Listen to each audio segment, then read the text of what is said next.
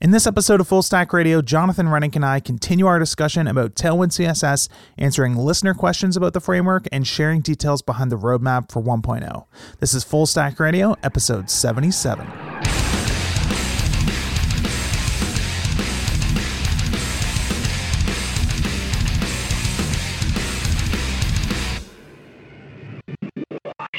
Hello everyone, welcome to Full Stack Radio episode 77, and this week I am back with Jonathan Rennick yet again to continue our conversation about Tailwind CSS from the last episode. So how's it going, Jonathan? I'm doing very well, Adam. Thank you for having me back. Awesome. So we decided that a good way to kind of structure this conversation would be to sort of take some questions from people who have been trying out the framework or curious about the framework and kind of just answer some of those and give some of our opinions on them and just kind of see where that goes. So the most common question by far that I think we get about Tailwind, which we've talked about a little bit in other conversations, is why doesn't Tailwind include higher level components like buttons and forms? So like we have Algolia search set up on our docs, and something we noticed this morning was that like the very most common search term that we don't have documentation for is the term input, right? So people are coming to the site, they're trying to figure out how do I style form controls and stuff like that. So I thought it would be interesting to start this conversation by just talking a little bit about why we don't ship stuff like that by default. So Jonathan, what is your opinion on that question? Yeah, so I think the most basic answer to that question would be that a UI framework that ships components provides a lot of design decisions out of the box for you. So buttons, select boxes, input boxes, radio buttons, lists, navigation, all these different types of components, they all have to be constructed around some sort of design system. And one of our goals with Tailwind was to really create a framework, a utility framework that you can use to build literally any design that you want. So we really ran stuck early on because this was actually something that we kind of struggled with at first. It's like we wanted to have this base set of utilities. We also really like the idea of having a few components to kind of get us up and running, mostly because we saw the value in that for our own projects. Like, I don't want to have to rethink form styles every single project or button styles every single project. So how could we get those in and include it in Tailwind and have them make sense? And really, we battled that for quite a while. And in the end, we sort of decided, no, Tailwind's literally going to be just utilities. And the components themselves are going to be what you build with our utilities. And sort of the outlet that we had, so there's a bunch of things related to that too. We didn't just say we're going to do that and leave it at that and people are going to have to figure out the components on their own and sort of be stuck. We started thinking about, well, how can we make it possible for people to create components in an easier way using Tailwind, which is where a lot of the things like creating your own utilities comes from, creating components, extracting components, the add apply, custom at rule, all these things sort of came out of that decision. But at the end of the day, Tailwind remains a utility framework, and the components themselves have to be something that you add, and they would be, you would add them in a way that they would be unique to your project. We don't make any decisions about, well, this is how your buttons should look, or this is how your inputs should look, or really anything else. Yeah. So I think that's really like the defining difference. Yeah, I think like what happened really is I was pretty convinced that I wanted to ship buttons and forms with the framework because they're just annoying to recreate from scratch every time. But every time we had a conversation about it, it came down to trying to distill like what is the most primitive button that we can ship that has as few design opinions as possible, but is still useful, right? And what is a button? A button is something with usually a background color, some decision made about the font weight, like some sites have lighter fonts, some have heavier fonts for their buttons. Maybe it has a border, like classic Bootstrap buttons used to. Maybe there's a box shadow. There has to be some sort of hover state. But every site does that different too. Some just change the background color. Others do like a little translate up, to make it look elevated or increase the box shadow behind it. It's going to have some horizontal padding and vertical padding. But again, like every site kind of does that differently too. Some sites like to do all caps in their buttons and some sites don't. And what happened really is just like, no matter how hard we tried, I couldn't figure out a way to ship a BTN class that did anything useful without imposing some design decision that I could totally see someone not wanting in one of their projects. So that was kind of a really hard thing, because I really like having those sorts of things available, especially in my own projects. Like, I am not the sort of person who's going to be recreating buttons from scratch all the time with 11 utilities. I definitely extract those sorts of things into components. And forms are even worse, honestly, especially doing things like checkbox and radio button styling, or styling select dropdowns and stuff. But again, we just couldn't figure out a way to provide those by default without enforcing design decisions that we didn't think it was our place to enforce. So instead, what we did is we tried to focus really hard on the component story in terms of making it possible for you to extract your own components and providing documentation around that. And it also sort of got us thinking about a bunch of other features that we want to add to Tailwind from sort of an extensibility perspective that I think we're going to get into a little bit later in the conversation. So kind of the TLDR is, we didn't want to enforce design decisions on anyone. We couldn't figure out a way to ship them without enforcing design decisions on anyone. So what seemed like the best approach was to focus on shipping just a core set of utilities to start with no opinions, and figuring out an approach to layering on more opinions later on without having to sort of bake that into the core of the framework. Yeah, and I can say for myself, even on my own project, I've already really liked that decision. I don't feel like I'm undoing stuff. I don't feel like there's extra stuff floating around that I'm not using. It's very much, the framework gives you the utilities, which are basically, gives you access to the underlying CSS properties and values. And really, those are the building blocks that you can take and build your own thing with. None of those properties. And we did actually run into some of these things in a few areas. Like the shadows was one area that we provide. Like, I think we provide 3 or 4 shadows out of the box. But those felt, even there, that felt a little bit like a design decision, because there's really like an endless amount of things you can do with CSS box shadows, right? Yeah. Yeah, it's tricky, right? Like, I think I felt comfortable sort of having some design decisions baked into things that only represented single CSS properties. You know what I mean? Just like I don't mind picking like a nice general purpose default color palette for people. You're encouraged to just change that anyways. And the box shadows is totally the same thing. Like, you could remove box shadows, add them, offset them differently, change the colors of them, whatever the hell you want.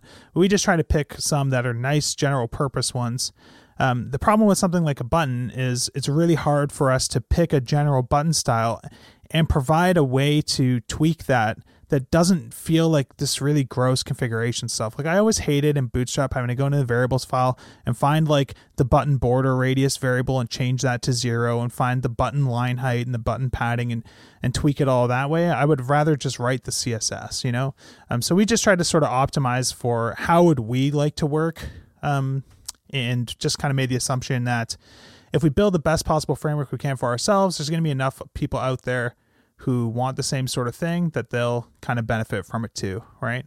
It's always hard when you're trying to make decisions. Like, you're always trying to figure out, well, how do I make this appeal to the most people possible? And I think that's sort of like a really bad way to make decisions, because by trying to make something for everybody, you end up making something for nobody. So instead, we just focused on trying to build exactly what we would want for ourselves, with the hope that there's enough other people out there who, you know, want to work the same way, that this would be a good fit for them too. Yeah, and if you don't believe that there's a lot of different possible button styles out there, just go to Google Images and type in CSS buttons and just start scrolling to see the infinite number of different possibilities that you can do for buttons. And that's just buttons. Totally. So related to this question, something that comes up now and then is people asking just kind of, who is Tailwind for? You know, I've had people say, so it sounds like Tailwind is something more for back-end developers who don't want to write CSS.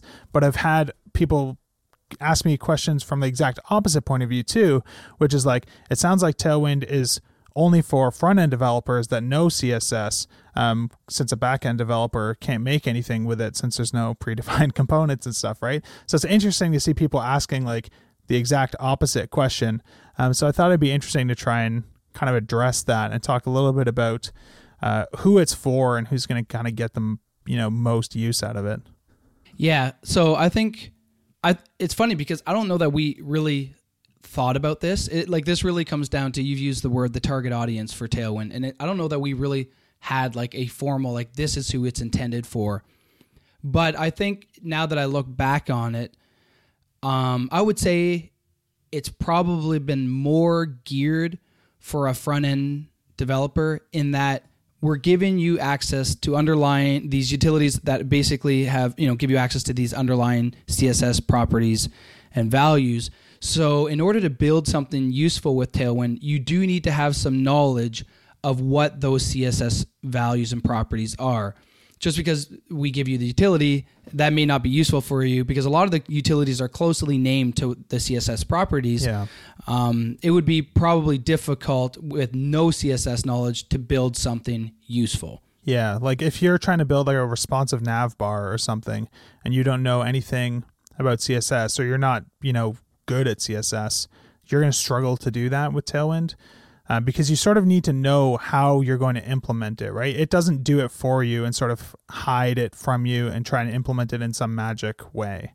A framework like Bootstrap is much better suited for those sorts of situations. So if you just have like some component that you want to be able to achieve and you don't care about how it's done, and you're willing to accept someone else's design decisions, well, then maybe that'll work out better for you. But to use Tailwind effectively, you definitely need to know that, okay, I would use Flexbox to solve this problem, or I would use a float to solve this problem, or I don't know, what else would you maybe do? Or like maybe the best way for me to get these two things to be the same height is to add a transparent border to this item to match the colored border on the item next to it, like things like that, So I don't know if it really is for front-end developers or for back-end developers, as much as it's just it's for people trying to implement custom user interfaces. So you need to know CSS to some degree to be able to do it. It comes down to sort of like an interesting topic I've been thinking about lately that kind of is just as important in back-end development as it is in front-end development, which is, I think that sometimes people try to create abstractions around things to hide the implementation versus just make it easier to work with. You know what I mean?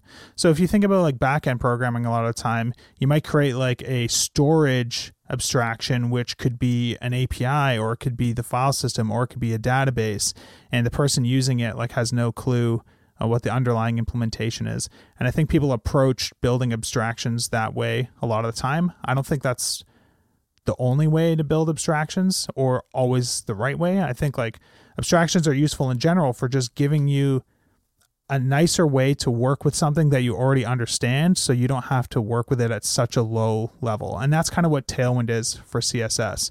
So we don't try to create clever abstractions around CSS. We actually have made that mistake in a few places that we have corrected. So for example, we had utilities for specifying the border radius of one side of an element, right? It's like rounded T to round the top two corners, or rounded L to round the left corners. And the way that we implemented it was the CSS properties for rounded T actually set border bottom right radius to 0 and border bottom left radius to 0. So rather than actually setting the top two corners to a specified radius, they made the bottom two corners square, right? So they try to set the opposite one. So you'd have to combine it with another utility. You have to say, make all sides of this element 4 pixel border radius, and then make the bottom two square. And that's kind of what the implementation was like. But that started to bite us really fast, because all of a sudden there's things that you wanted to be able to do, styles, like you want to be able to round 3 corners of an element, and now that's like impossible in Tailwind, because we tried to be too clever about trying to create almost like goal-oriented styles instead of just creating direct abstractions around the CSS properties. And that's been a hard line to walk a lot of the time. We still do that in a couple places, but it's very carefully like done. Rounded would be an example of that. Like it's not border radius, the utility is rounded. Yeah, from a naming perspective, but also from an implementation perspective, like truncate, for example, combines overflow, hidden, text overflow ellipsis, and some other property that you have to use. The line wrapping. Yeah, I don't know, whatever one it is, like white space no wrap, I think. Yeah, that's what it is, yeah. Yeah, so you need those 3 properties to accomplish truncating text and adding like ellipsis to it, right? So that's kind of like a goal-oriented class rather than just a direct abstraction on top of the CSS properties. But we find that more often than not, trying to provide clever classes like, center everything is not as useful as just saying, okay, well, make it display flex, make it justify content center, make it align item center. And now you have more flexibility, right? So we're an abstraction on top of CSS for people who know CSS. We're not like an abstraction on top of CSS that hides CSS from you and gives you the ability to style things without having any clue about how CSS works. Because there's actually a lot of CSS properties that I wish were implemented differently, and I wish we could provide abstractions over top of them that worked in a different way. Like a classic example of that for me is a lot of the white space ones. They combine like all sorts of weird behavior into like a single property, and I wish there was a way for us to split that out, but there's not. So instead of being clever, it's better for us to just give you direct access to those CSS properties like whitespace pre or whitespace pre-line or whitespace no wrap or whatever. So back to the kind of the core question is just, Tailwind is an abstraction on top of CSS for people who know CSS, or at least people who are willing to learn CSS. What were you going to say? And I was going to say, I think that has like this really cool side benefit is like if you're not a CSS developer, but you really want to learn it and you want to use Tailwind, you're not going to be learning a whole bunch of abstractions, even though they are abstractions, but you're not going to learn a whole bunch of naming that doesn't exist in CSS. If you were to work with Tailwind for a while, you would be learning the CSS properties as well because a lot of the naming is consistent there. And you would just be learning like how they interact with each other too, right? Like I think your point is good. Like learning Tailwind, if you don't know CSS and you learn Tailwind, you're not just learning Tailwind, like you're learning CSS, whether you like it or not. Yeah. So yeah, it could be an interesting path for that too. I've actually seen a few examples of people online who are not comfortable with CSS at all and took, wanting to try Tailwind as an opportunity to sort of freshen up their CSS chops too. And so far the response and feedback on that has been pretty positive. So the next question, that is a pretty common one as well, is just about when to extract components, right? So Tailwind kind of encourages this workflow of looking for duplicated utility patterns in your CSS and extracting those into component classes to sort of reduce that maintainability problem of trying to update 11 classes in 100 places in your markup. So we've had a few people ask questions about when they should be extracting components, when they should not be extracting components, sort of some best practices and stuff around that. So I think that'd be kind of interesting to get into. So Jonathan, when do you extract a component when you're working with Tailwind? Okay, so I guess I got a few rules around this. One is it all really comes down to how many times that component's being used. It all comes down to duplication. So I think coming from a BEM style of programming CSS, you never made the decision of when am I going to make a component because it always started with a component. So going more utility first with your CSS, you have to kind of flip that whole approach on its head. And now what I do is I generally start with assuming that I'm not going to have a component and that it's going to be a one-time use thing only. And then when I see a situation that something is being duplicated, I'll decide at that point, you know what, this is a great time to turn this into a component. But I'd say even before that, like I know when starting a project now that there's going to be a certain amount of things in any project that live better as components. And a lot of that comes down to things like, say, a modal or form styles or buttons or things like that. So I don't always wait with those things before I create components. I might just create some components right when I get going. Or if I'm creating the button for the first time, I'll just create it as a component because I know it's going to go that way. But yeah, other than that, I wait for something to sort of appear as some duplication. But I don't always even jump right to creating a CSS component. I use, I have my templating layer So I often work in Laravel and PHP. So I use Blade, and I'll sometimes create Blade components when that makes sense. And a lot of times that comes down to whether or not it's the styles being duplicated or the markup that's being duplicated. So me and you talked about this earlier, Adam, where we basically said, well, if you're just creating a button, which is like this single piece of HTML, then that might be a nice use case for a CSS component. However, if you're creating like this reusable component, which is a bunch of CSS styles, so a bunch of utilities, plus a bunch of HTML, well, then maybe it might be an opportunity to take all that stuff together and package it up as a view component, a reusable view that you can include wherever you need it. And in the exact same sort of way, you can do that with a JavaScript framework. So I also use Vue. So I might actually use, say, Vue and create a Vue component for that piece of reusable CSS and markup. So it really kind of depends on what the piece is. And that's, I think, why I like all this so much, is you kind of have a bunch of different things that you can do to reduce that duplication. And it doesn't only have to be this one way. Depending on kind of like your tooling and with the frameworks you're using, you can kind of solve this in a bunch of different ways. Yeah, I agree. I think for me, the only components that I consistently create are really low-level components like buttons and form controls, especially things like custom selects and stuff where you need to do weird things with like a background position and like a base64 encoded image to replace like the drop-down icon. Weird things like that. But yeah, I definitely create template components for things a lot of the time too. Especially like, yeah, I think you're right. Like basically if it's a single element, then I'm most likely going to create a CSS component class. But if it's a combination of a bunch of HTML, well then creating a class for that component doesn't really solve my duplication problem, because I still need to like repeat that markup pattern in multiple places on my site. So if I want to solve the problem of the markup duplication, the only way to do that is by creating some sort of partial or JavaScript component if you're on a project where that's appropriate. And the thing is, as soon as you solve that problem that way, you've also solved the CSS duplication problem. So you don't even need a component class anymore. A good example of this actually is on the Tailwind CSS documentation. I've just been ripping through all of it, and we have these little tables at the top of each documentation page that lists all the classes for a specific module. And those were all hard-coded before, which was annoying as hell to maintain.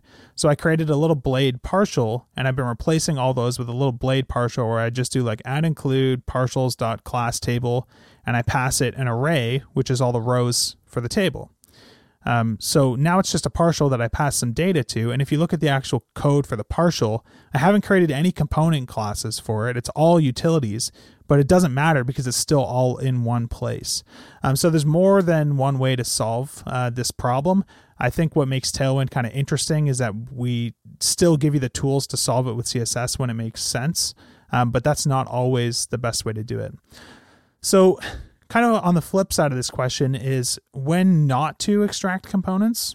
And I think the most important thing to understand here is that the job of a CSS component class in your project, if you're kind of following the Tailwind ethos or whatever, is to remove duplication and make it possible for you to update the styles of multiple linked elements in a single place. There's so many situations that you would traditionally create component classes for with other frameworks where they aren't solving that problem. So a classic example to me is a nav bar. On every app I've ever built in my life, I've never duplicated nav bar markup ever. It's always just part of my layout file. So I have one place where that nav bar lives, and I write that HTML once. And if I'm using something like Bootstrap, I put the nav classes on it. And those are the only times I type those nav classes. So using something like Tailwind, I can build that whole nav bar with utilities and never feel the pain of not creating a component class because I never write that markup ever again.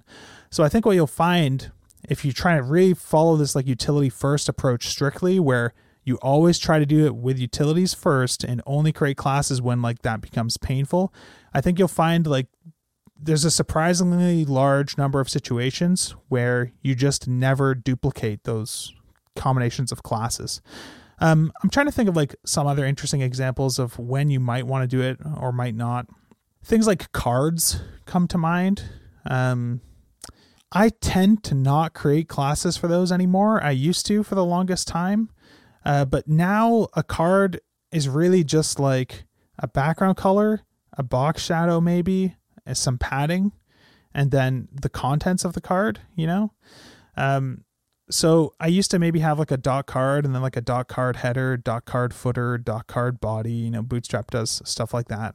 I find like that doesn't really end up being beneficial to me most of the time now. Like I might have a bunch of cards that look somewhat similar and they're all built with utilities. But they're all different enough that it just doesn't buy me anything to try and create like some abstraction around it. You know, I actually find like overusing some of the sort of components that Bootstrap gives you can make your site look pretty crappy anyways. Like people have these like panels everywhere that always look exactly the same, with like this header with a gray background and a border under it. And I just find when you're trying to build like some nicely designed custom site, that sort of repeating high level abstraction like that doesn't happen as much. And if it does, it's usually happening in situations where you're like looping over some data to generate a bunch of them anyways, right? So like if you look at like the Airbnb landing page or something where there's all these different places to rent and everything kind of is the same card style, that would just be something that you're generating like in a loop anyways, right? So you'd only be writing that markup once. So I wouldn't even bother creating a class for that sort of thing a lot of the time. One other situation that I do create components in though that isn't related to duplication is sometimes you need to do stuff where the elements have some intricate dependency on each other or some weird interaction. As a lot of the time this relates to like hovering over a parent and having it change something about the child. So like if you have like a drop down menu and you want to hover over an item in the drop down menu and have all the text in that change color, to say maybe the background goes blue and the text goes white. That's pretty easy to do with utilities if you just have like a really simple one line thing. But if like your drop down is complex and has like an image in it and like a header and like a body copy, and the body copy is a different colored text than the header, then trying to convert that all to white when you hover over the parent is not really possible with utilities unless you kind of get really clever about the sort of utilities that you try to create. So those are situations where I might create components too. And what I tend to find honestly is that like a lot of the same situations I want to create CSS components for those sorts of complex interactions, I'm already creating like a JavaScript component for that sort of thing anyways. So in those cases, I might not even create a CSS component. I might just use like Vue's style block or something to handle the stuff that's very specific to just that component. So I think like the most important thing is to just really think about the fact that the only problem you're trying to really solve is duplication, and especially duplication that's going to be causing you maintainability issues. So real duplication, stuff where you're expecting if I change one, I'm going to want to change the other. And if you find yourself in a situation where you've already handled that through some other way, like don't just create a CSS class just because it feels more organized or it feels like your markup is cleaner or something. Only do it if it's actually solving a problem that you haven't already solved by either creating a template for that component or extracting a JavaScript component or something. So yeah, for me, it really just ends up being low-level utilities, stuff that gets reused all over your site in tons of different contexts, like little buttons, maybe like an input group where you have an icon next to a form control, other form controls, stuff like that. Yeah, it's interesting because you mentioned the table that we used on the Tailwind documentation that lists all the utilities at the top of each module page. And to me, that was a really great use case for more of a template-based component. But I actually, in my app, have what I call a data grid, which is essentially just a fancy name for a table. I have a table component. And the reason why I created that not as a reusable template file, I created it as an actual CSS component. And the reason why is because I wanted the flexibility in my situations to be able to change the markup easily. So when you switch to more of a template-based component, you make it more difficult on yourself to modify the markup, because that component now has the markup baked into it. So if you want to start tweaking the markup, even a simple way, like maybe in one of the in the table and maybe in one of the cells you want to have a button. Well, there's no real simple way to do that there are ways to do it, but it tends to be more complicated. So that's maybe kind of a bit of an idea of when you should use a CSS component versus a template component, depending on how much you want to modify that thing. So I created a table component, which I now have to go through and manually apply that each set one of the classes, different like to the rows and the cells and correct stuff if necessary. Yes. But to me, that was the right choice in that situation, because I wanted full flexibility over those tables and to be able to put different things in them, as opposed to our Tailwind example, which is very much, no, this is the only purpose of this table ever. Yeah, totally. Yeah, I think that makes a lot of sense. I think like what it comes down to ultimately at the end of the day is you need to just assess the situation based on your own context and experience and decide what the better approach is. Just wanted to take a quick break to thank one of this week's sponsors, and that's CodeShip. So CodeShip is a hosted continuous integration platform in the cloud that helps you increase your development productivity and ship to production more frequently. CodeShip lets you standardize your tooling and processes across your teams, speeds up your build times, and integrates into your existing ecosystem of tools. CodeShip is a great fit for your team, whether you're just trying to speed up the build times for large apps, or if you want to set up complex delivery pipelines for your microservices using tools like Docker, Kubernetes, and others. Forrester recently released their latest Continuous Integration Tools report, which provides valuable guidance into the rapidly growing continuous integration and continuous delivery market. And CodeShip actually scored as a top 5 continuous integration vendor in this report. If you're interested in reading this report and learning more about what makes for a great continuous integration and continuous delivery service, you can check out the show notes for this episode, and I'll have a link there for you. So if you want to spend less time managing your tools and speed up your software development, give CodeShip a try and sign up for free today at codeship.com. I've been a user of CodeShip for many years for all the open source projects that I run continuous integration on, as well as private projects where I use CI, and I couldn't be happier with the service. So thanks to CodeShip for sponsoring the podcast this week, and back to the show. Let's see here. Another question that we actually got a lot right when Tailwind came out that prompted some new features that we added actually was, can Tailwind be used with existing CSS or on top of other CSS frameworks like Bootstrap? So the answer to this was always technically yes, right? There's nothing stopping you just including 2 CSS files on your site. But some of the common problems that you would run into is naming collisions was a big one. So for example, Tailwind has a lot of classes that share the same name as classes in Bootstrap. And there's not a lot of them that actually cause you problems, but you're going to end up applying 2 sets of styles when maybe you only want to apply one. So for something like text center, which appears in both Bootstrap and Tailwind, that doesn't actually cause you any problems. Although when you look in the dev tools, you'll see that there's 2 definitions of it, both getting applied to the same element doing the same thing, which is kind of weird and redundant and wasteful. But there are situations where it actually can be problematic. Like we have a .container class and Bootstrap has a container class, and they actually behave in subtly different ways. So applying .container to an element in your project is just going to be broken because it's not going to work the way Tailwind expects it to work, and it's not going to work the way Bootstrap expects it to work. Another problem that people would run into is that a lot of existing CSS that you might have on your site or framework that you might already be using uses selectors with a high specificity. So Bootstrap doesn't do tons of this, but they do a bit of it where you have like nested selectors that are referencing each other. And as soon as there's 2 classes in a selector or an element in a class or even an element in an attribute selector, the specificity on that is higher than it is on a single class. And by default, Tailwind doesn't make any of its utilities important, because if you're starting a greenfield project with Tailwind, and Tailwind is the only framework that you're using, and you structure your CSS file properly, where you put utilities at the end, components in the middle, and base styles at the beginning, you just don't need things to be important. It just doesn't end up mattering. You don't need to trump things in weird ways like that. But when you're layering it on top of existing CSS, oftentimes you will need to make these utilities be marked as important for them to actually work, because otherwise maybe like a Bootstrap button style is going to trump some override style that you try to apply with utilities from Tailwind. So what we ended up doing to try and solve this problem is we added a new section to the Tailwind config file called options, which is just going to be a home for a bunch of interesting features that we're planning. But we added 2 keys there, one called prefix and one called important. So the goal of the prefix option is to basically let you generate all of Tailwind's utilities prefixed with some custom prefix. So essentially it lets you put them in a namespace.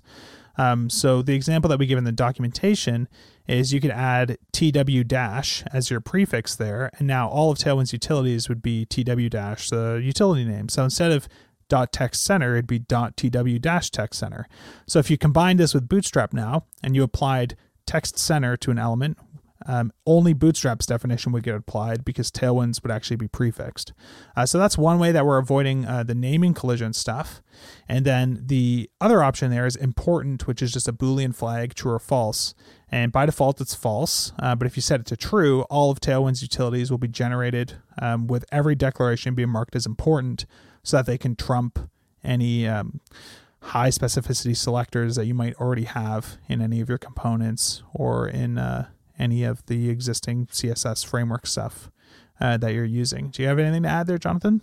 Yeah, I would just say it's also something you'd want to be mindful of would be the resets. So Tailwind comes with a reset, which we call preflight, which has a bunch of base styles, which is mostly normalized with a few little decisions of ours on top of that.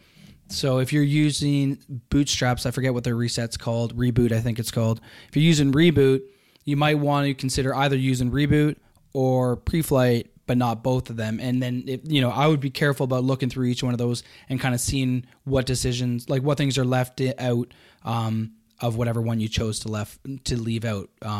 Because, for example, I know with Tailwind, in our Preflight, in our resets, we set some border styles that are important to have default border styles. So when you use our border utilities, Preflight actually sets the color of the default border. So if you didn't use our reset, you'd have to basically just add that in yourself, which wouldn't be a big deal. Yeah. It would be, give it 15, 20 minutes of effort and you could have that copied over. Yeah, I think that's the only base style we have that would actually have any implications on how Tailwind actually works. Although you don't actually need that to still use Tailwind. Like we have this reset for border styles, which took us a long time to come up with, honestly, because the way that the browser works by default is every element has, so a border is made up of 3 CSS properties, which is border width, border style, and border color. And a lot of time you see those condensed down to the single border declaration where you might have border 1 pixel solid black or whatever. So by default, the browser's default border styles is border width 1 pixel, border style none, and then border color current color, which is the current text color. For our use cases and being able to simply add like a .border class and having a border appear, it made more sense to kind of flip that reset around a little bit. So instead of having the default border style none, which is what makes the border invisible even though it's 1 pixel, we make the default border width 0 and the default border style solid. So we only have to enable a border width to have a border appear, whereas normally you have to just set a style to have a border appear. But you could still use Tailwind even without that reset. You would just be on the hook for adding more utilities to kind of get the ball rolling and get the styles working. So instead of just doing .border, which only sets border width 1 pixel, you'd have to do .border red, .border solid, .border, and that would give you the same styles that you would get by default in a fresh Tailwind project if you just did .border red, because the style would be set to solid for you by default. So it's not that big of a deal, but I think that is probably the only one that you might want to consider mimicking if you're trying to layer Tailwind on top of other CSS. Okay, so another really big topic that we've had a lot of discussion around, which is actually one of the most interesting ones, is what strategies are there for optimizing your generated CSS file size with Tailwind. So before we kind of get into those strategies, why don't we talk a little bit about just what Tailwind actually looks like file size wise and whether or not it is an issue and some of the things surrounding that. So why don't you get us started there, Jonathan? Yeah, maybe while I'm introducing it, maybe you can look up what the default file size is for the default config, because I'll I don't find even that. remember what it is offhand. Yeah, so compared to obviously a greenfield project that you have no CSS in, Tailwind provides all the utilities in, kind of by default. You don't enable them or disable them. So right off the bat with Tailwind, you end up with a sizable CSS file. And that, fortunately, so it's a larger CSS file right away, but it's still a very manageable file size. So I think it's roughly, Adam, you'll have to tell me, I think it's roughly like 200 kilobytes, maybe? Yeah, so right now, after some additions that were made to Tailwind 0.2, it looks like our unminified, ungzipped, default Tailwind CSS file with all the colors, all the breakpoints, all that stuff is 243 kilobytes is kind of the starting point. Right, okay. Sorry, and then what'd you say was gzipped? So gzipped, well, first minified, it's 180 kilobytes, right? So that's going to save you a lot of size there. And then gzipped, it is, let me just check. Less than 30. So it's actually 31.1 kilobytes. Okay, now. There you go. Minified and gzipped. But that's with 73 colors and 5 breakpoints. Yeah. So we feel like that's a pretty acceptable file size by default. And I think if your project rolled with a 30 kilobyte minified gzipped CSS file, like I think that's completely acceptable. That said, there is things that you can do to make it smaller, because we ship with, I think, roughly 70 colors by default. I think it's over 70. It's like 73 colors by default, which is a really huge color palette, like way more than any project actually needs, because unlike other frameworks, we don't choose like your primary color, secondary color for you. Like there's no branded color palette going on. It's literally just, here's a whole blue color palette, here's a whole green color palette, here's a whole yellow color palette. Every color under the sun, we give you a full range of colors for each one, so you can just kind of do whatever you want. It has no opinions about like kind of what the overall shade of your site should be. Like Bootstrap kind of wants your site to look blue, you know what I mean? Whereas Tailwind just doesn't want your site to look like anything. So yeah, there's way more colors than you need, but we think that's a good decision in terms of, especially because those are the files that we put up on CDNs and stuff. So if you want to pull something down to make like a JS Fiddle demo or something, it's nice to just have tons of choices available for you. And it's just nice to have those as like a base when you get going on a project, because maybe you don't want to think about the colors, but you know that you want some reds or some blues or whatever. So that color palette then gets applied to your text colors and your border colors and your background colors. So it easily turns into like hundreds or thousands of different utilities, which is why we end up with that 30 kilobyte file. However, in a typical project, you're going to go through and you're going to take all those colors and you're going to remove the vast majority of them and only use the ones that you need for your project. So right there alone, you're going to get a big savings. On my project, it went basically, the file size dropped about 20 kilobytes when I did that. And I still had a decent set of colors even with, even with that drop. So I did a little bit of research a couple weeks ago in a conversation on our Discuss repo. And I was trying to see what is the difference in file size when you cut the color palette in half, and then also when you remove breakpoints. So we have 5 breakpoints, right? Which is no prefix, small, medium, large, extra large. Those are our 5 breakpoints. A lot of other frameworks out there have fewer than that. So I know Tachyons has 4, and I know in the upcoming Tachyons 5 that they're working on, it's only going to be 3. But with Tailwind, if you keep that full color palette of 73 colors, and this is slightly dated information, so these file sizes are going to be a couple kilobytes smaller. So from a starting reference point, Tailwind was 27.6 kilobytes at the time that I kind of crunched all these numbers, whereas it's 31.1 kilobytes now. But with all colors and all breakpoints, it was 27.6 kilobytes. With all colors but one less breakpoint, it was 22.1 kilobytes, which was a 20% reduction in size. If you remove another breakpoint, so you only have 3 breakpoints, now it's down to 16.6 kilobytes. So that's a 40% reduction in size. And eventually, if you get down to just having no breakpoints, if you're building a non-responsive site, you can have the full color palette of 73 colors, and your file size is still 6.8 kilobytes, so 75% smaller than it would be if you included all the breakpoints. I did the same numbers after adjusting the color palette. So if you cut the color palette in half, the file size dropped from 27.6 kilobytes to 17 kilobytes. So that's almost a 40% reduction in file size just from having half the colors. So if you only need 36 colors on your site, which is still probably more than most sites actually need, you're already shaving 40% off the file size, and that's with 5 breakpoints. And if you take that to its logical extreme, where you have only half the color palette and no breakpoints, you're down to a 5.7 kilobyte file. So Tailwind kind of looks big when you just look at like the dist files that we put on a CDN, but it's sort of intentionally generous with everything that's there. And once you actually remove the stuff that is really like aesthetic, like I'm not even talking about removing spacing helpers or sizing helpers, just colors, like just stuff that you straight up probably won't need, you can easily cut it in half file size wise. So I don't think like that's really as big of a concern as people make it out to be. It's sort of difficult because no matter what, someone's always going to judge the framework based on the size of the CDN files, right? It takes a little bit of education to get someone to know the whole story.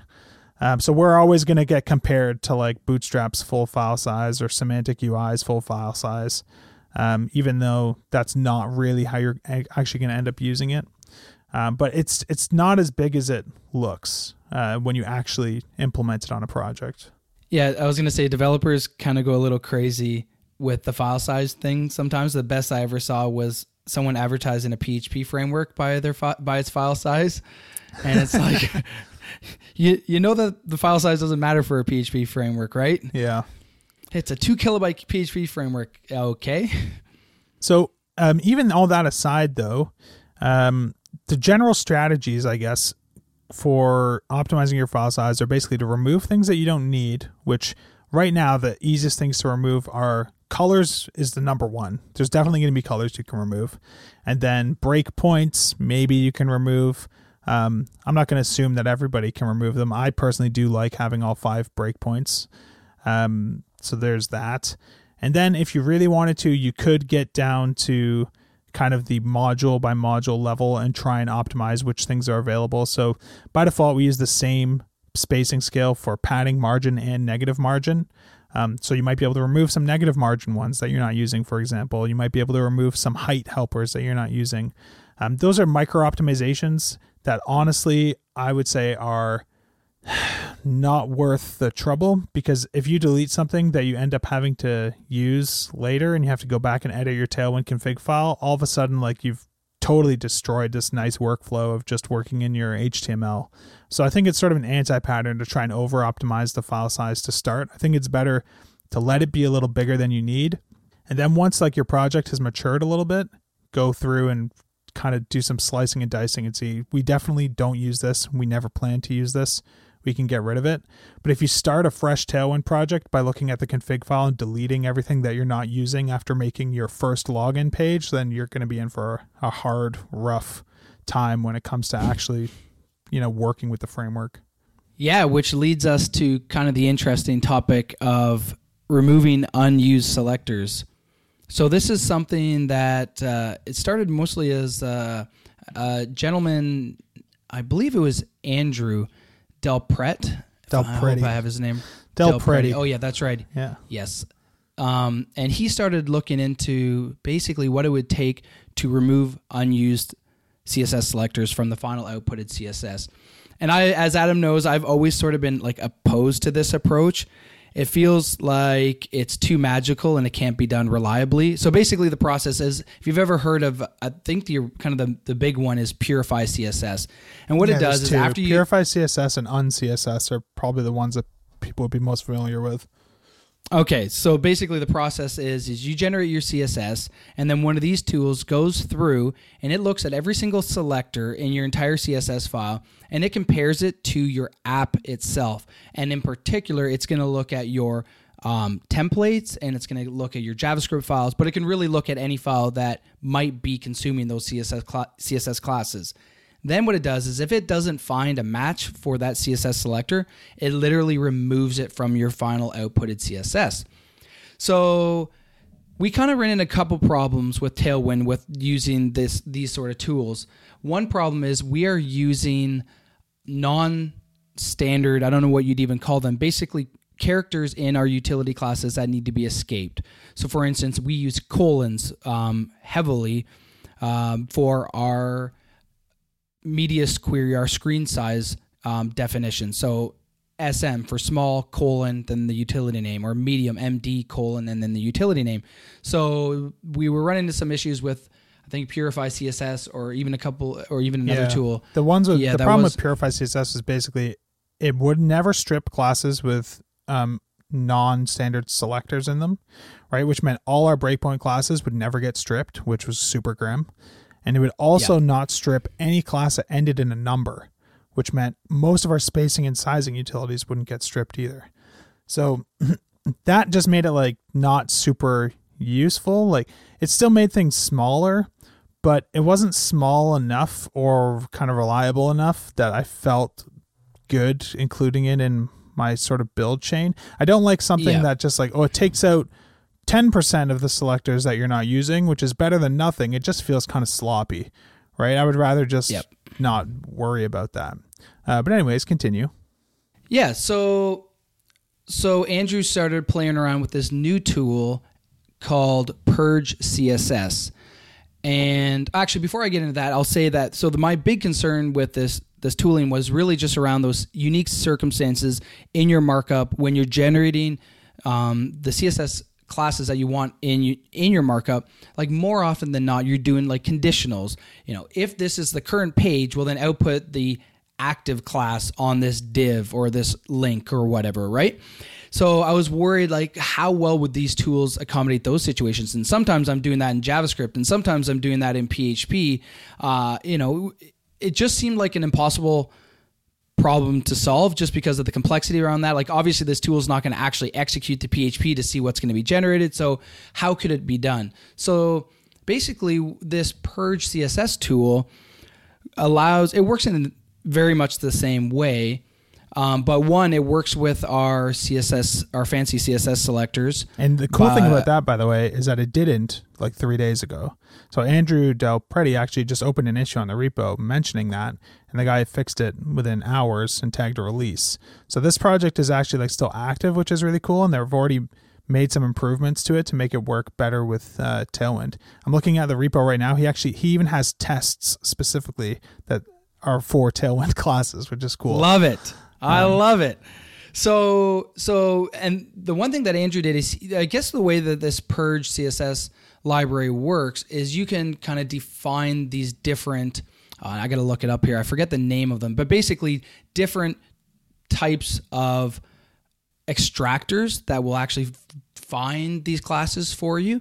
So by default, it has one called Purge from HTML, which is meant to work on like more of a standard HTML page. So if you're working with like a static site or whatever, that would work. But what Andrew created is a custom extractor, which you can do, which is really nice. So you can basically create an extractor to work however you want. And the way his extractor works is he basically just does a regular expression to see if your class name exists anywhere in your template or your JavaScript or whatever file that you want to look at. So instead of doing any sort of fanciness around like parsing HTML and actually extracting the attributes and seeing that the class attribute contains this, is literally just split every single string in this whole file on spaces and see if any of those are in your CSS file. So if you had a CSS class called div or input, then it would keep it even if you didn't actually use it as a class. That's right. Yeah. That's right. Which means you're going to have a lot more, I guess they would be false positives. Although I don't think you're going to have a lot of them. No, you're really not. You're not going to have classes named the sorts of things that you're going to find in that file anyways. It would be pretty rare. Like the only ones I could think of potentially are, uppercase. You might have the word uppercase somewhere. So keep in mind that this is looking at everything in your file. So if you have a comment in your PHP file that says, take all this and convert it to uppercase, and then in PHP you use the uCase or whatever it is method, that comment in your PHP will actually return a positive. So it'll see the uppercase, so it'll include tailwinds.uppercase utility. So there are going to be a certain amount of false positives, but false positives aren't what you're worried about. What you're worried about is false. You're worried about the negatives, false negatives. Yeah, you're worried about it stripping CSS that you actually are using. That's right. So this approach is in a way kind of, it's kind of dumb actually, but it's actually kind of wonderful that it's so dumb because it tends to just work out really, really well. And you just got to be a little bit mindful of that in your app and in your templates, that you're not doing any weird sort of string concatenation, which you generally don't do. But if you were, say, generating a CSS class using, say, maybe you have a status in your app, and so you have a status variable and you want to combine that with some sort of other piece to generate, or maybe you're not even doing any string concatenation, maybe you're just outputting that status somewhere, and that status actually comes from like a PHP controller or from a database or something, so that the string doesn't exist in the template file that you're actually scanning. Yep. So in that situation, it would not work. Yeah. So you have to kind of work within this framework of, there's a couple kind of rules you need to keep in mind when you're writing your templates for it to work properly, which is basically, if you're going to use a CSS class, make sure that class appears in your markup, which, yeah, like you're saying, I think it's sort of an anti-pattern to try and be too clever and dynamic with that stuff anyways. It's better, in my opinion, to just sort of say, do a map lookup or something right in the template. If some status comes through and you need to apply a class that's, if status equals active, apply status active. If status equals canceled, apply status canceled or whatever. Just make sure that you actually write status dash active in the template instead of being fancy and saying like, status equals status dash dot, then, dollar, plan status or whatever. Then you're going to have like misses or whatever. But that's such an easy rule to follow. Yeah, and I think it's like a good rule to follow whether or not you're using a tool like Purge CSS or not, because I think you want to be able to search your templates and your code for the CSS class name regardless, because that just makes it easy to remove things and tweak things if needed. So I think it's just a good principle in general. Totally. So the real exciting thing about this is talking about the results of it, right? So it's really, really easy to use this, by the way. Andrew Del Prete has a great blog post on setting it up with Webpack, so we'll link that in the show notes. But it really is just some stuff that you copy and paste in, tweak some file paths if you have different places where you're storing some of the files that you want it to look through. But it's really, really simple to do. And you can even just make it so like it only runs on your production builds instead of on your dev builds, which using something like Laravel Mix, that's like super trivial, which is cool. But anyways, so examples of the results of this, Frank van der Herten on Twitter, who's using Tailwind to rebuild his blog, tried out Purge CSS today, and his Tailwind build before using Purge CSS was 160 kilobytes, unminified and not gzipped. Maybe it was minified, but not gzipped. So it was probably more like 20 to 25 kilobytes gzipped. And after running Purge CSS on it, he got it down to 11.5 kilobytes non-gzipped. It's only 3.3 kilobytes gzipped. So his resulting CSS is tiny. And I think you're seeing similar results on your project too, right? Yeah, so I think I was in around 30. Like my project's pretty large, so I'm using a lot of classes, a lot of custom design. So I think I dropped down to, I was at 30 minified and gzipped, and now I'm at 6 kilobytes, which is just outrageously small. Awesome. Yeah, and it's the wonderful. amazing thing about it too is you are not sacrificing anything to do this, right? Like, basically you have all of Tailwind fully available to you, like at its most bloated possible that you could make it. But when you deploy it, it's going to strip out everything that you're not using, and you're down to just like the bare minimum styles, which ends up being way tinier than any framework like Bootstrap or anything like that. It enables some really cool workflows because using Tailwind, of course, you're going to have styles that you're not actually using in your project, right? That's the whole point. The point is to have everything available to you in case you need it. So being able to do this sort of thing in a build step that just strips out everything that you're not using, I don't know, it's crazy. It's really giving us some interesting ideas for what we could actually do with Tailwind going forward. So maybe that would be the next thing for us to get into. Do you have anything else to add on the Purge CSS topic? Yeah, I would say that I ran into this the other day, where in my project I wanted to add another media, like another screen size. And that's actually a bit of a big decision, because if there's one thing that causes a lot more, an increase in file size, it's added another screen size. Yeah, that's like the most expensive thing you can do in Tailwind. Yes. Because every single utility now is created for a whole new size. Yeah. Every single utility. So I wanted an extra small media query screen size, because I wanted to be able to finesse things a little bit on smaller phones. So, but it felt like, I want to be able to do this because I want to get the layout looking nice. I want the design to be exactly how I want it to be. And I didn't want to be restricted by this, but I felt like I was losing something. There was this big cost to it. But now it's kind of like, literally, I would have no problem adding as many different screen sizes as I want, because there is no cost. Because even if I use one utility from the entire, extra small screen size, that's all that's going to get included, none of the other ones. So you normally adding a new screen size to Tailwind, if you had 5 screen sizes to begin with, that's like a 20% increase in file size un-gzipped. So everything in Tailwind gzips really, really, really well. Like the class names are actually designed to maximize their ability to gzip. Like we don't put media queries in the middle of them, mostly because it looks better at the beginning, but it also works out that it gzips better when you can keep as many long strings the same as possible in the file, right? So normally you get a 20% increase in file size un-gzipped if you add a new screen size, because it's going to generate like another 2,000 utilities or something. But if you only need one of those utilities, you can generate all 2,000, and then Purge CSS will strip out all 1,999 that you're not using. So really, it was just like going to your CSS file and adding a single declaration, except you didn't have to do this annoying work of maintaining your CSS file and carefully crafting which things you keep and which things you don't keep. You literally just say, okay, well, I need a new breakpoint, and now I'm going to use whatever things I need at that breakpoint, and I can feel confident that nothing is going to actually stick around that I didn't actually use. Just wanted to take a quick break to thank one of this week's sponsors, and that is Rollbar.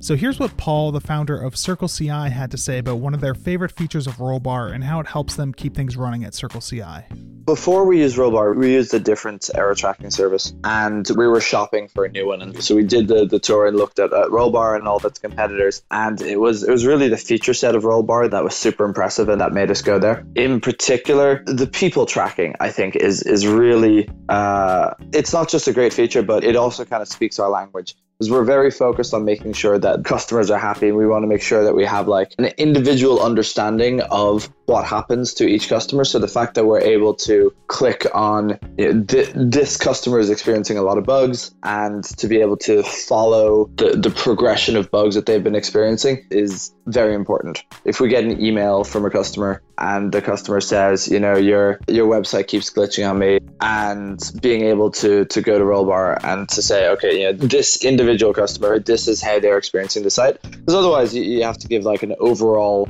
state of things, and overall things are looking good, because if they weren't, we'd be dealing with it. So I've been using Rollbar a lot lately on my SaaS app Nitpick CI and loving it. If you want to check it out, you can head over to rollbar.com/fullstackradio, and you can use their Bootstrap plan for free for 90 days. So check that out, and thanks again to Rollbar for sponsoring Full Stack Radio. Let's get quickly into, we're running a little long here, but I really want to talk about kind of what our plans are for some of the stuff going forward with Tailwind. So, a question that we get is, what is kind of the roadmap for 1.0 and what sort of things do we want to add?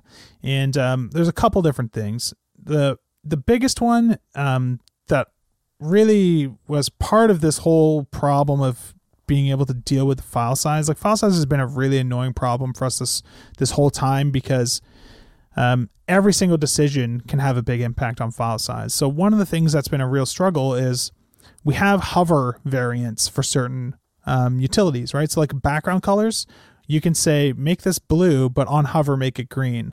But we don't have hover utilities for things like font size. So you can't hover over something and have it go from one font size to another. And a lot of, we just have to just sit down and just like look through every module and kind of figure out, does it make sense to be able to change this on hover? Maybe some people will want to do it, which sucks if we don't let them do it. But most people probably won't want to do it. So it shouldn't be in there by default because it's going to generate a bunch of extra bloat. So that's been like a big challenge for us decision wise, right? And there's all sorts of other states that we want to be able to have modifiers for. So people really want to be able to style things when they're focused, not just not just hover, because that makes it nice to do things like input styling and stuff. Or maybe you hate the default browser outline and you want to replace it with like a better one and you want to use focus styles for that. Maybe you do want active styles, like when a button is being pressed, you want to style it a different way. Another one is like placeholders. So maybe you want your placeholder text, you want to be able to style the color, the font size, the font weight of that. And right now you can't really easily do that. But if we added placeholder state variants to everything, well, the whole thing would get bloated like crazy. Even other fancy ideas like being able to control like the appearance of a nested element from its parent by having like a nested state or a parent state or some clever stuff like that. But every single one of these cool ideas just was going to result in a crazy amount of bloat in the resulting file size. So something that we've been planning on doing for the longest time anyways is making it possible to control at the config level not only what values you have for each one of these utilities, like what scales you're using for things, but which utilities even exist, and not down to like the fine-grained like per class level, but sort of at a module level. So we want to add a key to the Tailwind options file, probably called modules. That's just going to be like an array or a key value pair list of all the different modules that come with Tailwind, where you can enable or disable them. So say you're working on a project where you have to support IE9 and you can't use Flexbox. Well, there's no point generating all these Flexbox styles. So you can just turn off the Flexbox module. On the flip side, say you're working on a project that doesn't need to even support IE11 and only needs to support Edge, and you want to be able to use CSS Grid. Well, we actually don't have any CSS Grid layout utilities right now, purely because the browser support in IE11 is fucking awful. So we decided not to bloat up the core project with that because so many people can't really use it. But now we could probably add CSS Grid layout to Tailwind's core and just have it disabled by default. And you would just have to go into your modules and say grid layout true, and that would just turn on, right? So being able to just go through and kind of enable, disable things at the module level is one thing that we want to be able to do. And that's to be able to control file size, to be able to opt in and out of features that you don't need or can or cannot use based on what browsers you have to support. But the other really exciting thing that we want to do there is give you control over what states are generated for what utilities. So imagine like a syntax where maybe you have this object and the keys are the module names. So a module name might be background colors, for example. And background colors by default might have responsive enabled, it might have hover enabled, and that's kind of what Tailwind looks like right now. Maybe you want to be able to change the background color on focus though. So you can say focus should also be enabled for background colors. Active should also be enabled for background colors. We even have thought through a syntax to make it possible for you to do this at the per kind of value level if you wanted to. So say that you had a bunch of background colors, or maybe border colors is a better example. Say you have a bunch of border colors, but there's like 3 border colors that you need on focus, and you don't want to generate like all 20 of your border colors on focus because you want to control your file size. We can make it pretty easy for you to just say, well, these variants should also have focus ones generated. Or maybe focus would now be like an array, and you would just pass through a list of all the values, right? So you might say red, blue, and green, I want to have focus versions of. So that would make it easy for you to basically enable or disable all these state modifiers and all these features for all these things at the per module level, which our goal with that was to be able to help you control file size, right? But now that like we've found this purge CSS thing that's working really well, like a workflow that we're both really, really excited to try with Tailwind is actually just like enabling the whole array of everything on every module. So every module would have hover, focus, active, placeholder, responsive, whatever, fully enabled on everything. So you have every possible style that you could ever imagine. and then you just let Purge CSS strip out the stuff that you're not using. Like instead of having to manually go in and, try and configure it so that you're reducing the file size, just give me the whole toolbox and let this build tool just strip everything out. It's really interesting. It almost has me rethinking this whole feature, but yeah, we'll have to think through that. I think it's still worth building because so many people are not going to be using Purge CSS. Like it is a decision. Like, do we want to basically hard code or like bake Purge CSS into the workflow and just kind of say in your configuration, like we could even include it as a dependency and sort of expose a simpler API like via Tailwind, you know what I mean? To make it feel like it's part of Tailwind. But that's a big decision that we'll have to think about after doing a lot of testing and stuff. But it is interesting. There's something cool about being able to advertise like it's the smallest CSS framework ever because it really just depends only on, includes. Yeah. Like if you make a hello world with no classes, well, your CSS is 0 kilobytes now when you use Tailwind or whatever. Yeah. So anyways, that's kind of like the big thing that we're most excited about working on next is making it possible to have more of these state modifiers so you can control focus states, hover states on more things, placeholder states, maybe some clever child toggling stuff. Who knows? I don't know. Is there any other ones? I mean, even being able to disable responsive on different ones could be useful. We had a hard time even deciding originally should everything be responsive or should some things not be responsive. It was hard to find a utility where I couldn't come up with any example of when I might want to use that responsively. So it seemed easier to just make it all responsive. It's also less to learn when you're someone taking on the framework that way. But yeah, I think that like really with any of the states, it's kind of that question for us. It's really hard to know when, whether or not it should be included or not. Active, focused, hover, responsive, placeholder, like every single one of those, you can look through the whole set of utilities and say, well, could you ever want this for placeholder, or could you ever want this for responsive, or could you ever want this for focus or active? And almost every single time is, well, yeah, sure. There are situations that someone may some want crazy that. thing. You never know, right? So it really sucks limiting people. But at the same time, like right now, we had to limit it because we had no choice because the file size would just be enormous if we just ship everything by default. Yeah, and right now there's literally no way to control any of that stuff with Tailwind, right? Like you can control the scales that are available for things. You can technically turn off certain features by just providing an empty scale, but there's so many features you can't turn off. Like Flexbox has no scale associated with it, right? It's literally just hard-coded utilities, and right now there's no way to turn it off. So being able to control that stuff is a big thing for us. And I think as soon as we have a really good story for configuring what's included and what's not included, we'll feel a lot more comfortable adding more utilities to the framework. Because right now it really sucks to add new stuff and have everyone be forced to adopt it. And that's the reason that we had to like drop support for CSS grid layout at kind of the 11th hour when we tested it in IE11 and we're like, oh, wow, like Can I Use says that it has partial support with a prefix, but it turns out to be like an entirely different spec and completely useless.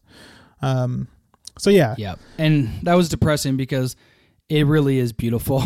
It's amazing. I'm excited to add it back. I love Flex, but... Yeah. So I guess like other features that we're interested in working on soon, there's two other ones that we're going to talk about. One is really brief, which is just there's utilities that we want to add that we don't have yet.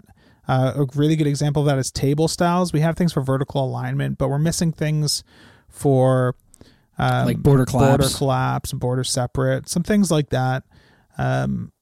We might be, I don't know what else we're missing in terms of kind of the low level ones like that, but we do want to add grid layout, like the new CSS grid spec, and figuring out ways that we can expose some helpful classes around that. It's kind of a tricky one because it's really as a CSS feature, you really get the most power out of that one by working in CSS.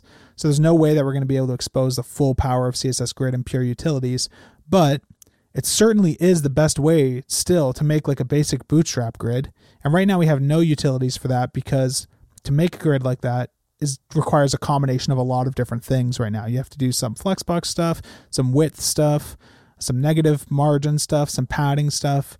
Whereas with grid, everything is like single declarations. So we can actually provide a utility API for grids, which is cool because we haven't been able to do that so far. So it'll be cool to add that one.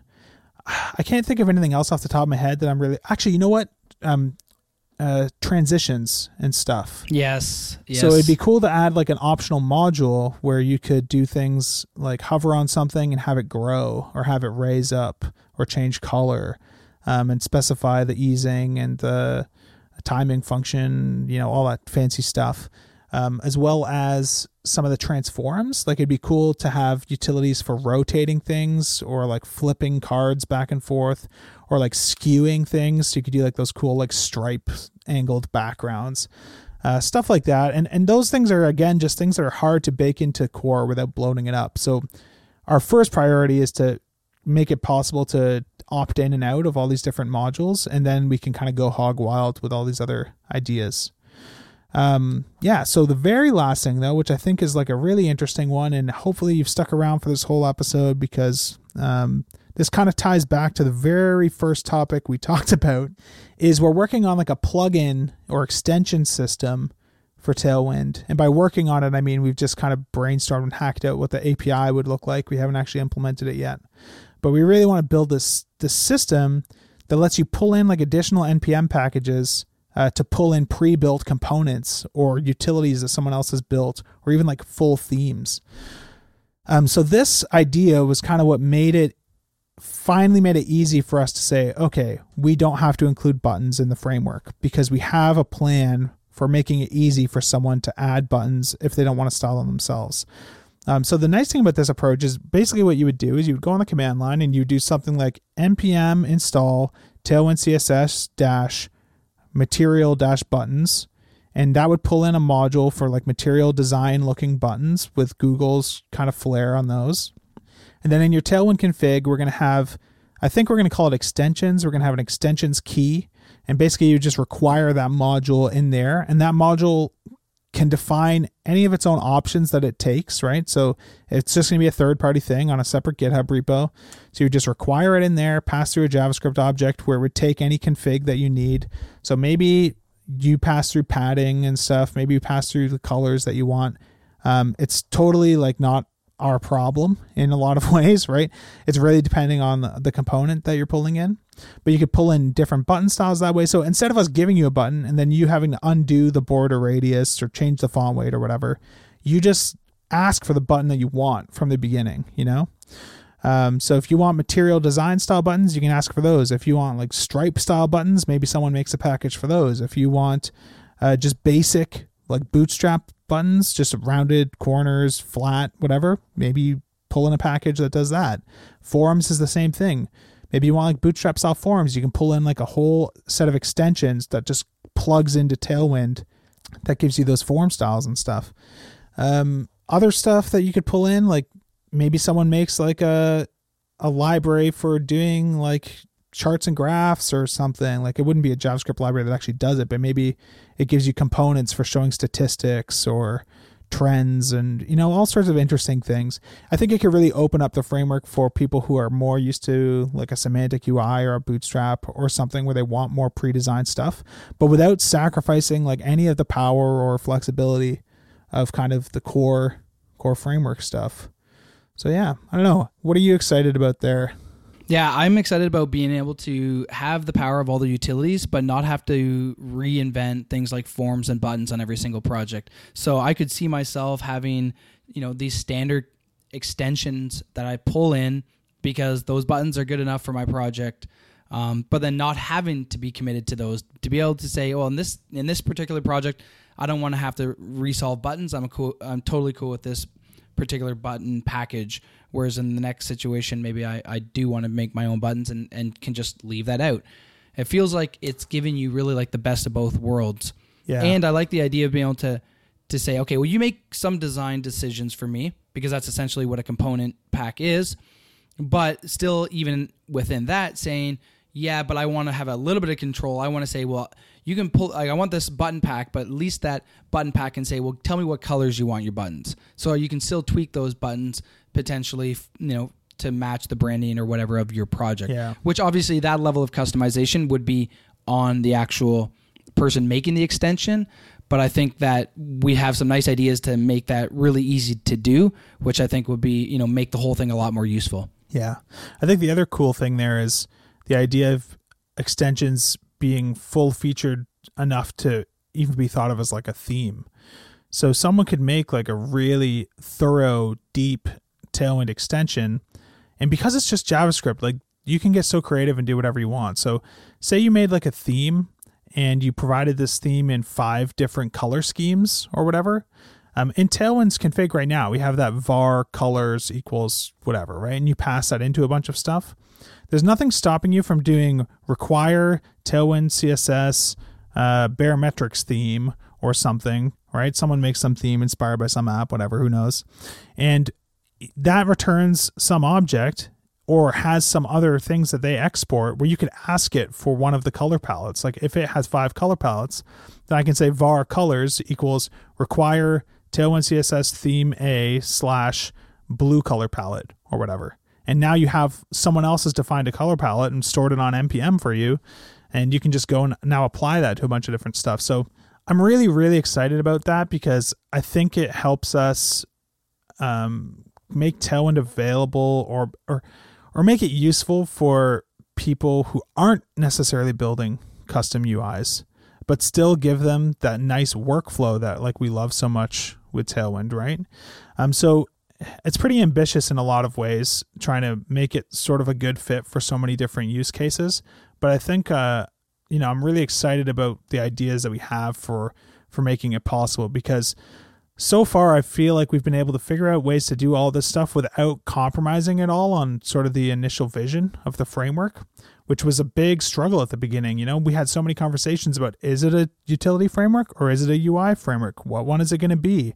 And we magically figured out through so many conversations and so much trial and error, sort of a path forward where we can have kind of have our cake and eat it too, which hopefully it plays out the way that we want it to, but I'm really excited about it for sure. One decision around all this that kind of stands out in my mind is the day that we just took the JSON file, which is really what the Tailwind config originally was, and we converted it to just a JavaScript file. Yeah. And it was kind of like, it seemed like maybe not even a big deal at that moment. Kind of like, oh, this can be just plain JavaScript or this can be a JSON file. But now when I look back on it, it's like, I feel like all this stuff just becomes so much more interesting with it being a JavaScript file. Like you say, well, there's no reason why in the Tailwind config, like when you're defining your colors, that you don't reach out and grab a set of colors from some extension library that you've pulled in for Tailwind and actually apply it to your main color scheme. I'm like that's totally doable. It'd be pretty tricky to do that all with just plain old JSON. Oh yeah, it'd be hell. It'd be totally terrible. It's crazy what you can do when it's all JavaScript. Like, so much stuff can be coming from third-party dependencies. Like people that are going to make these extensions, I'm really fascinated to see what creative things people do. You could even like instead of having to just define a whole config in your config file, you could ask the theme for a whole fully built config file that already has a spacing scale defined. That already, you know what I mean? It could just be literally pull it in and done. And if you just want something like a Bootstrap, like this is literally going to make it possible for you to build Bootstrap out of Tailwind and have the end user never have to create any of their own components or anything like that. Like that's the extreme to which you could take something like this. So it's going to be fascinating because to me, it makes Tailwind is already like an engine for creating design systems is kind of what I feel like it really is.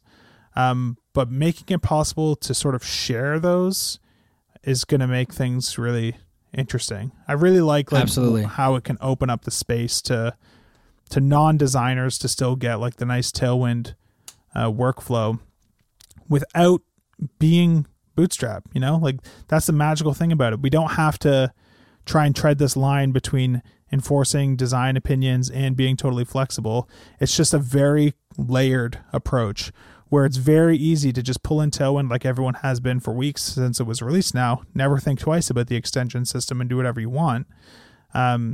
Or you can kind of pick one of these starting points or pull in components and mix and match things. I don't know. It's going to be really cool. Yeah, be kind of neat to see how that all plays out. All right, man. Well, let's maybe wrap it up. Is there anything else that you wanted to touch on before we get going? I'd just like to say thanks to everyone for kind of like the positive feedback that we've been getting. It's been kind of overwhelming, and everyone helping out with fixing up documentation and other bugs that existed, and for figuring out things like Purge CSS. Like, this is like, it's kind of scary taking a project open source because it's a big time investment, and you don't really know what the response is going to be like. But this has been like so great because what's we felt was complete obviously had some issues, and we've already in the first couple weeks here been able to make it a lot better based on kind of just people trying it out and helping us. Yeah, definitely. I echo all the same sentiments. It's been really, really crazy. The amount of people that have already like built sites with it, people have like rebuilt their blogs and posted them. We should even try and collect maybe some links of stuff that people have done with Tailwind to include in the show notes for this. Someone made like a tailwindexpo.com site where they link a bunch of people's Tailwind projects. There's people writing blog posts about it. This guy Simon on Twitter is already making like an Egghead course on it and has like released videos on it and stuff. It's crazy, man. It's the most fun and exciting kind of open source project I've ever been involved in, and it's been really awesome how people have sort of taken it on and done stuff with it. It's a really controversial approach to CSS, right? And I think it's probably not as controversial today as it was in 2014, 2015, when people really started to release frameworks that kind of took more of this utility approach. So I think we've been sort of blessed in the sense that a lot of other people, the real sort of trailblazers, really took the brunt of the abuse for us. And so far, we've mostly only been able to enjoy a lot of praise and excitement around the thing. Yep. But yeah, our timing feels right that in that sense. Yeah, for sure. I think, it's been really cool. So anyways, if you haven't checked out Tailwind already and you somehow managed to listen to this conversation, head over to tailwindcss.com to see kind of what's going on there. If you are a Tailwind user and you've been enjoying these discussions and you're building cool stuff with it, you should head over to GitHub and give us a star, or follow the Tailwind account on Twitter. That's where we announce kind of like the new release updates and stuff like that. And yeah, thanks so much to everybody who's tried it out so far, or who has contributed, or has built something and shared it, or has written about it. It's been really awesome, and I'm really excited to keep working on it and pushing it forward. Cool, man. Well, it's been a blast chatting with you about this stuff, as always. If anybody's interested in show notes for this episode, they can be found at fullstackradio.com/77. Thanks to Rollbar and CodeShip for sponsoring Full Stack Radio this week. And I'll see you next time.